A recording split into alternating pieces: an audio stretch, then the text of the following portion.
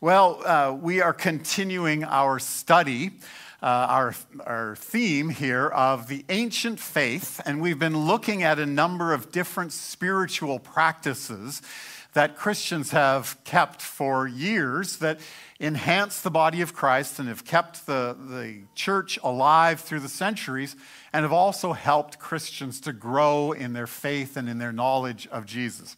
And so a couple of weeks ago, we talked about meditation and prayer and solitude in one message. And then last week, we talked about fasting. None of you are looking too gaunt. I guess you haven't been fasting all week. That's probably a good thing, right? We're talking about how we don't want to just kind of tackle all of this at once. It's not designed to make you feel guilty or something like that.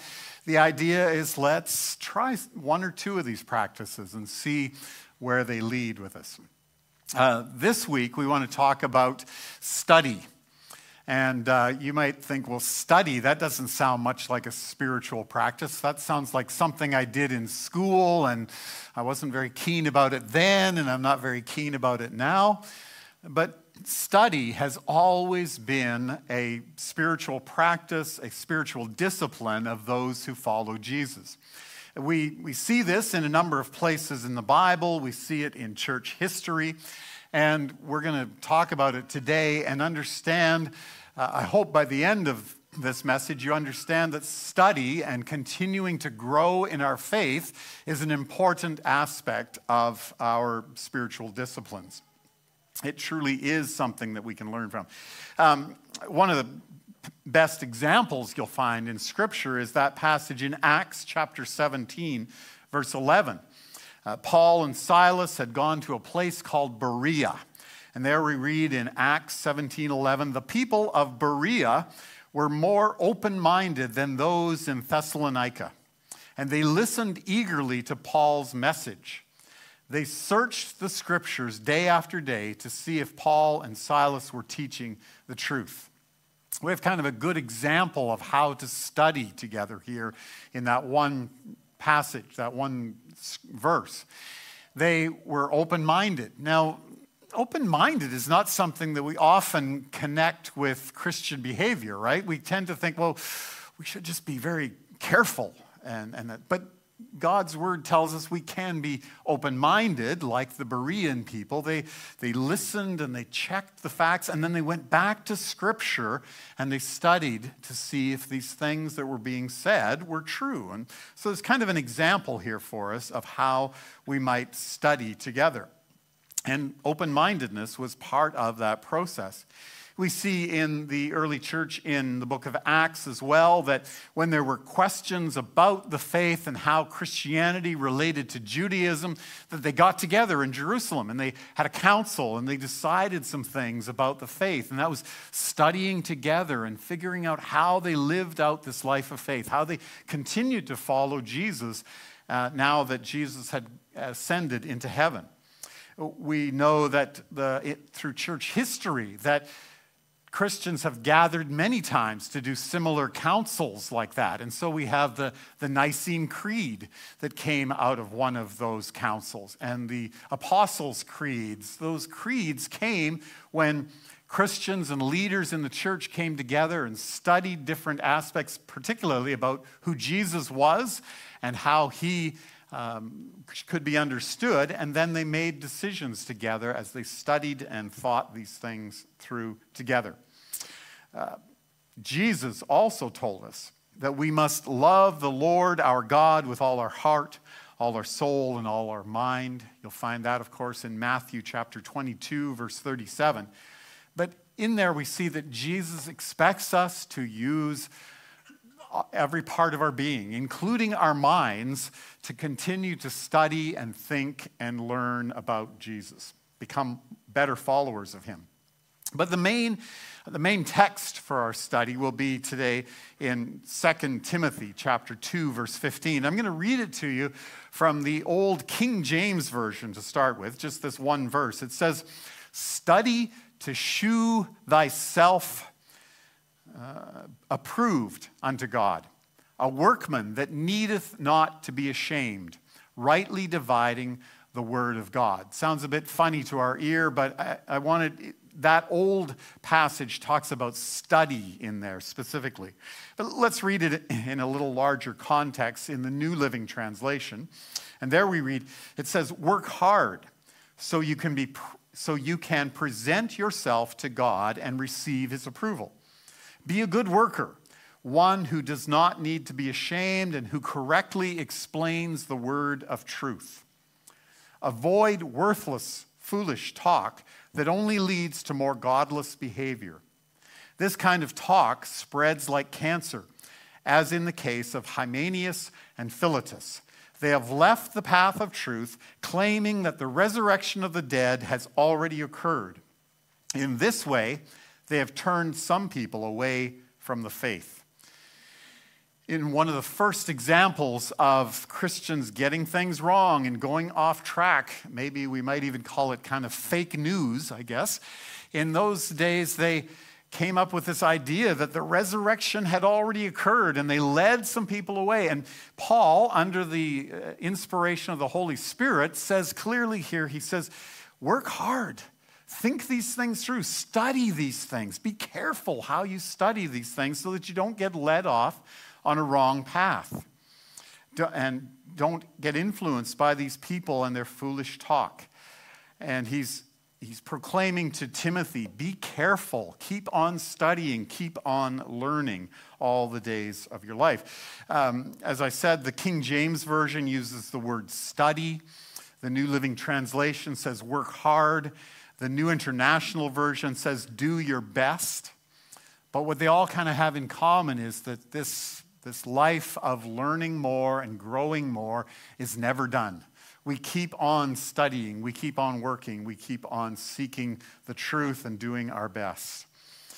Now, Paul is particularly saying this to Timothy, and Timothy at that time would not have had a lot of things to study.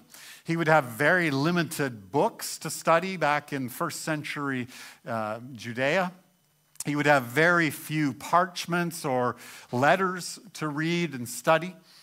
But Paul is telling him he needs to study and be sure that he's thinking these things through. He had the godly teaching of his grandmother and his mother, and he had that oral history that had been handed down to him, but he had very few books and things. But perhaps today, with the plethora of things that we have to study in our world, we should even be more careful about how we study and how we discern.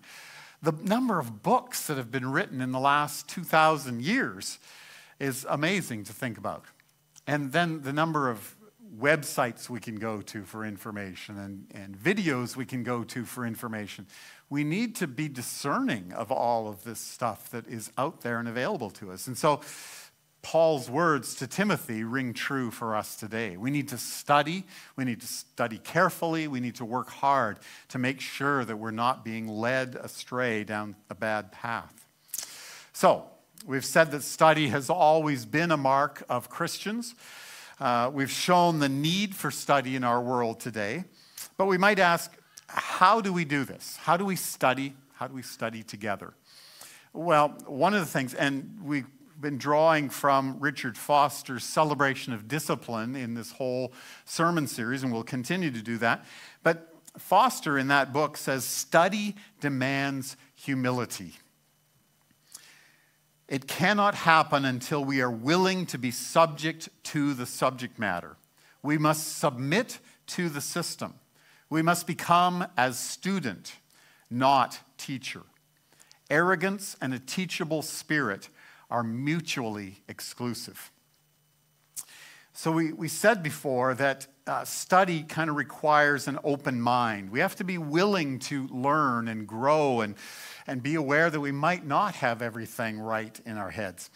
The Pharisees who met Jesus in his ministry on earth, many of those Pharisees, they thought they had it all together, right?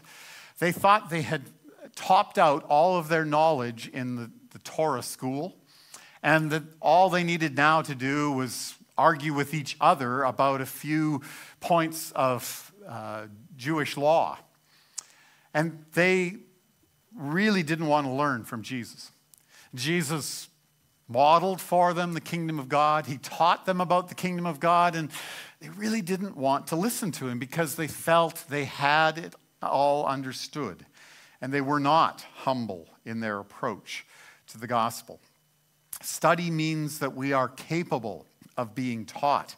Now, the irony of the Pharisees is, the Pharisees get a bad rap all through the New Testament, of course. These were religious people who were desiring to follow God, of course. And interestingly, they were probably better suited to learn from Jesus than their fellow Sadducees.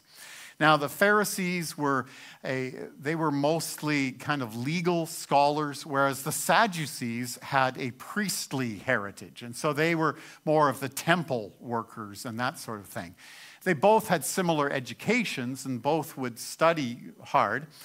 But and I learned this week, one of the key differences between the Pharisees and the Sadducees was that the Pharisees recognized that we need to understand God's word in the context of the world in which we live.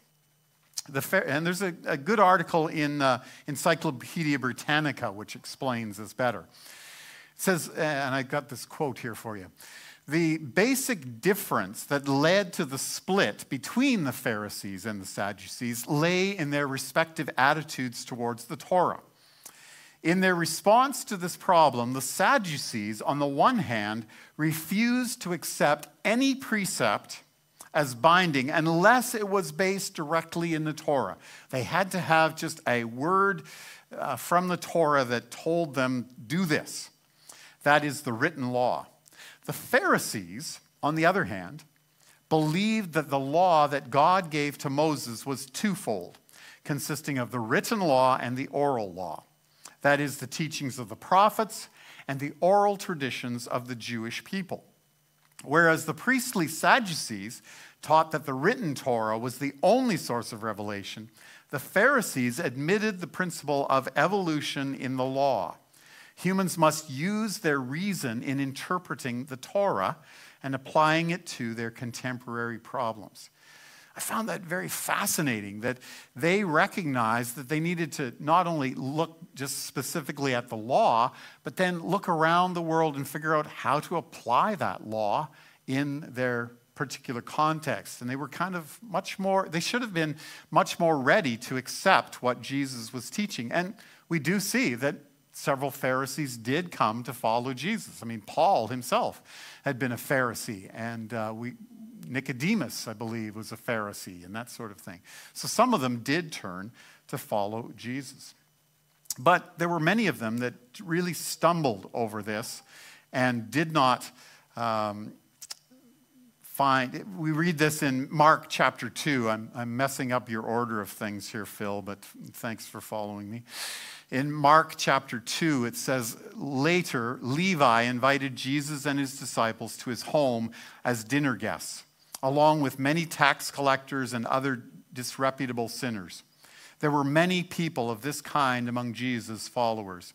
But when the teachers of religious law, who were Pharisees, saw him eating with tax collectors and other sinners, they asked his disciples, "Why does he eat with such scum?" When Jesus heard this, he told them, "Healthy people don't need a doctor. Sick people do. I've come to call not those who think they are righteous, but those who know they are sinners." This idea that the Pharisees just didn't really want to learn from Jesus, but he was teaching them all the while. But of course, the Pharisees and the Sadducees were not the only ones who struggled to understand who Jesus was. And it took much study for even the disciples to understand who Jesus was. You'll remember on the road to Emmaus that after Jesus had been crucified, after he had resurrected, Jesus is walking along the road, and two of his followers are walking along the road, and he joins them. And he starts talking with them, and they're down in the mouth, and they're just not really feeling very good about life. And Jesus says, "Well, why are you so disheartened? Don't you know that this is what was supposed to happen?" And in Luke chapter 24, verse 27, we read there that it says, Jesus took them through the writings of Moses and all the prophets, explaining from all the scriptures the things concerning himself. He had to explain to them all the things in the Old Testament that had pointed to him. Later in that same chapter of Luke, he appears to more of the disciples, and there again it says that he opened their minds to understand the scriptures. The Bible calls us to that kind of study, that we look at the Old Testament and the New Testament, and we look for Jesus in it. Around here, we sometimes like to say that God looks like Jesus, and that we understand the scriptures by looking through the lens of Jesus.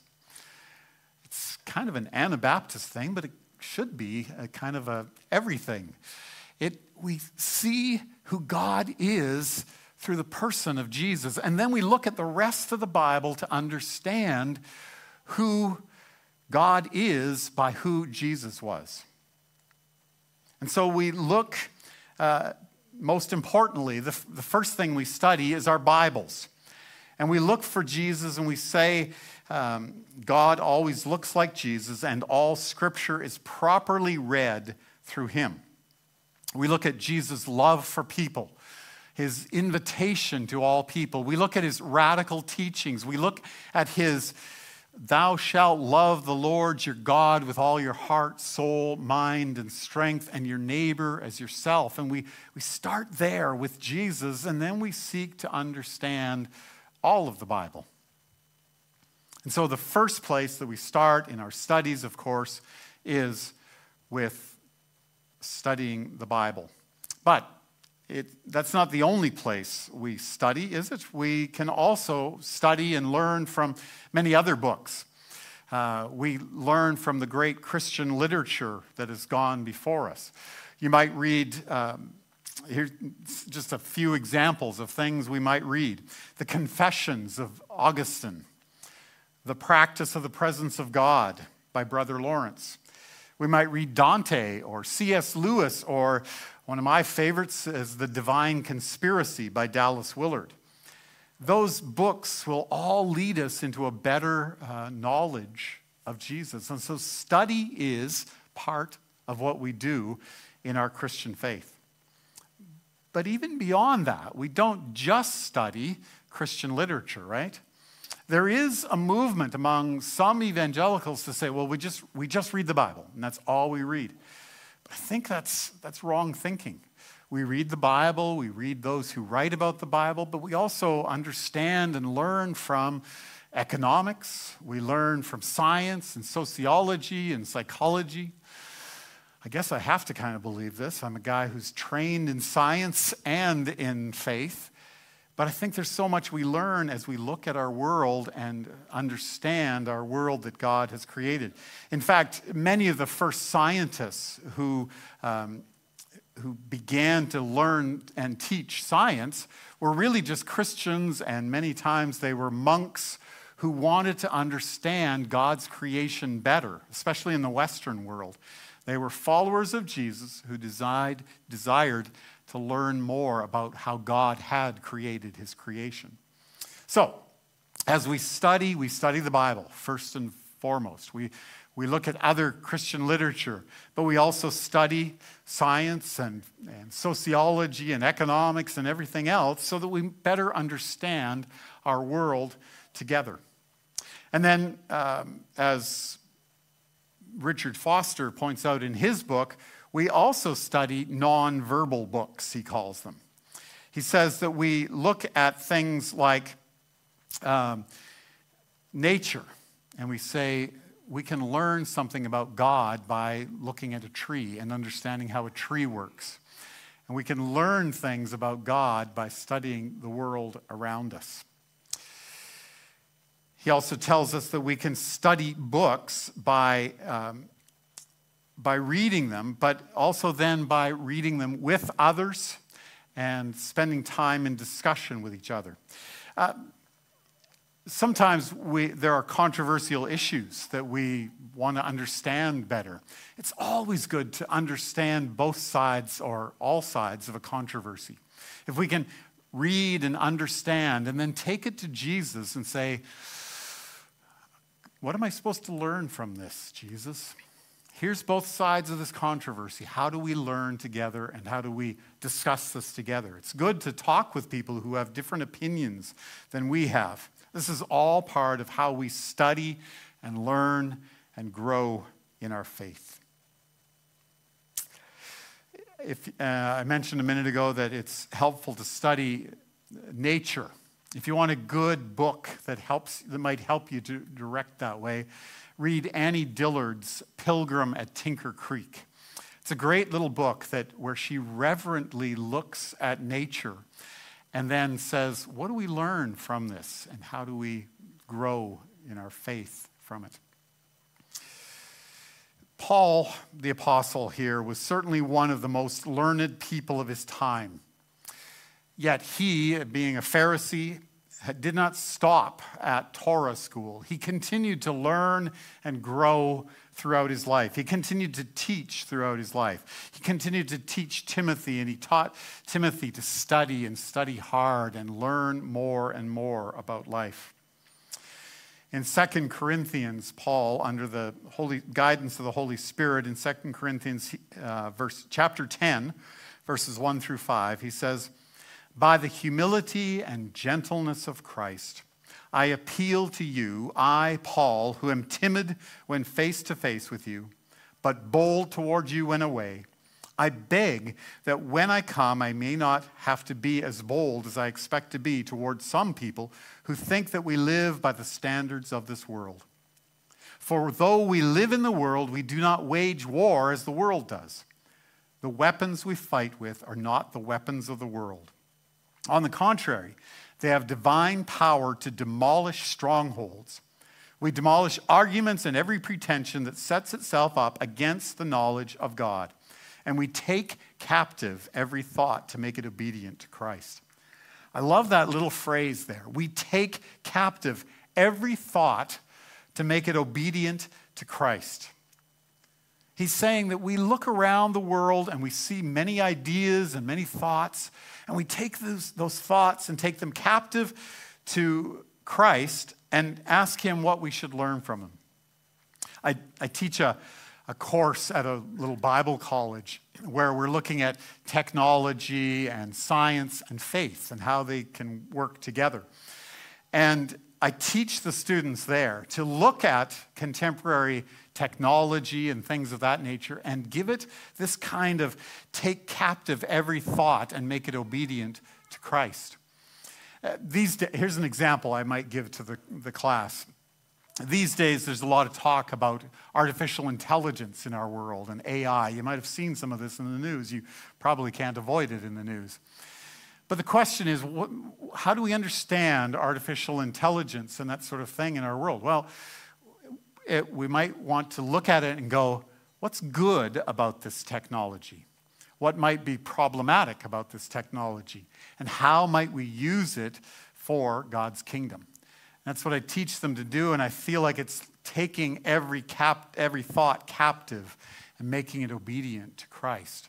We're analyzing our world around us and saying, yeah, there's a lot of things we don't understand. But what's good, what's bad, what might we learn, and how might we grow and use this for the kingdom? One more passage of Scripture I want to read to you as we wrap things up here. A passage of Scripture in Isaiah, chapter 55, where we read about God and how God calls us to seek after him and study and learn and follow him.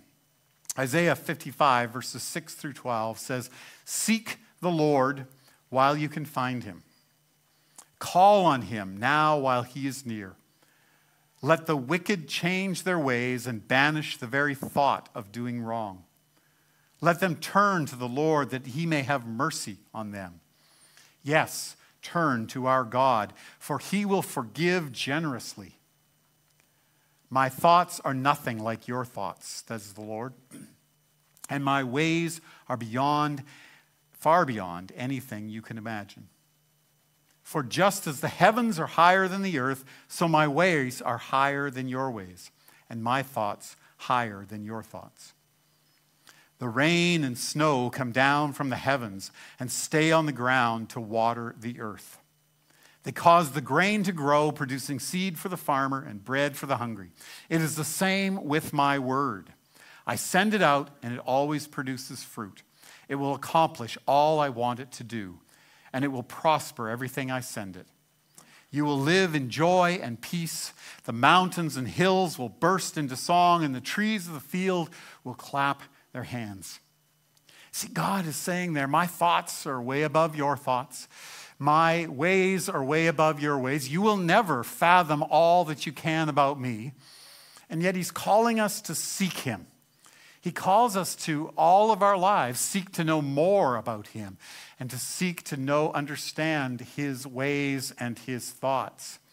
He says that his word goes out into the world and it will produce fruit. And he calls upon us to proclaim his word into the world. God is there at the end of time. He's already there at the end of time. He's been there since the beginning of time. He's here with us right now. He knows all the answers about AI.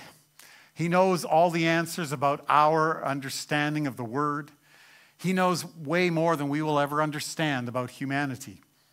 And he calls us to keep on studying and learning with him. I love this quote from Augustine, and I will close with this one here. Augustine once said, "It is all right to plunder the Egyptians, for all truth is God's truth."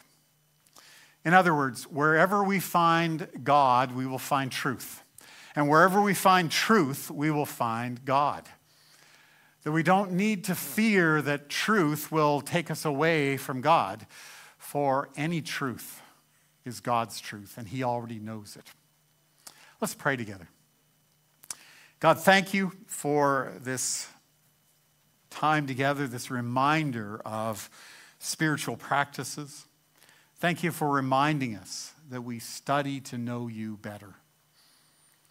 Thank you that we can seek you all the days of our lives. We're never finished learning more about you.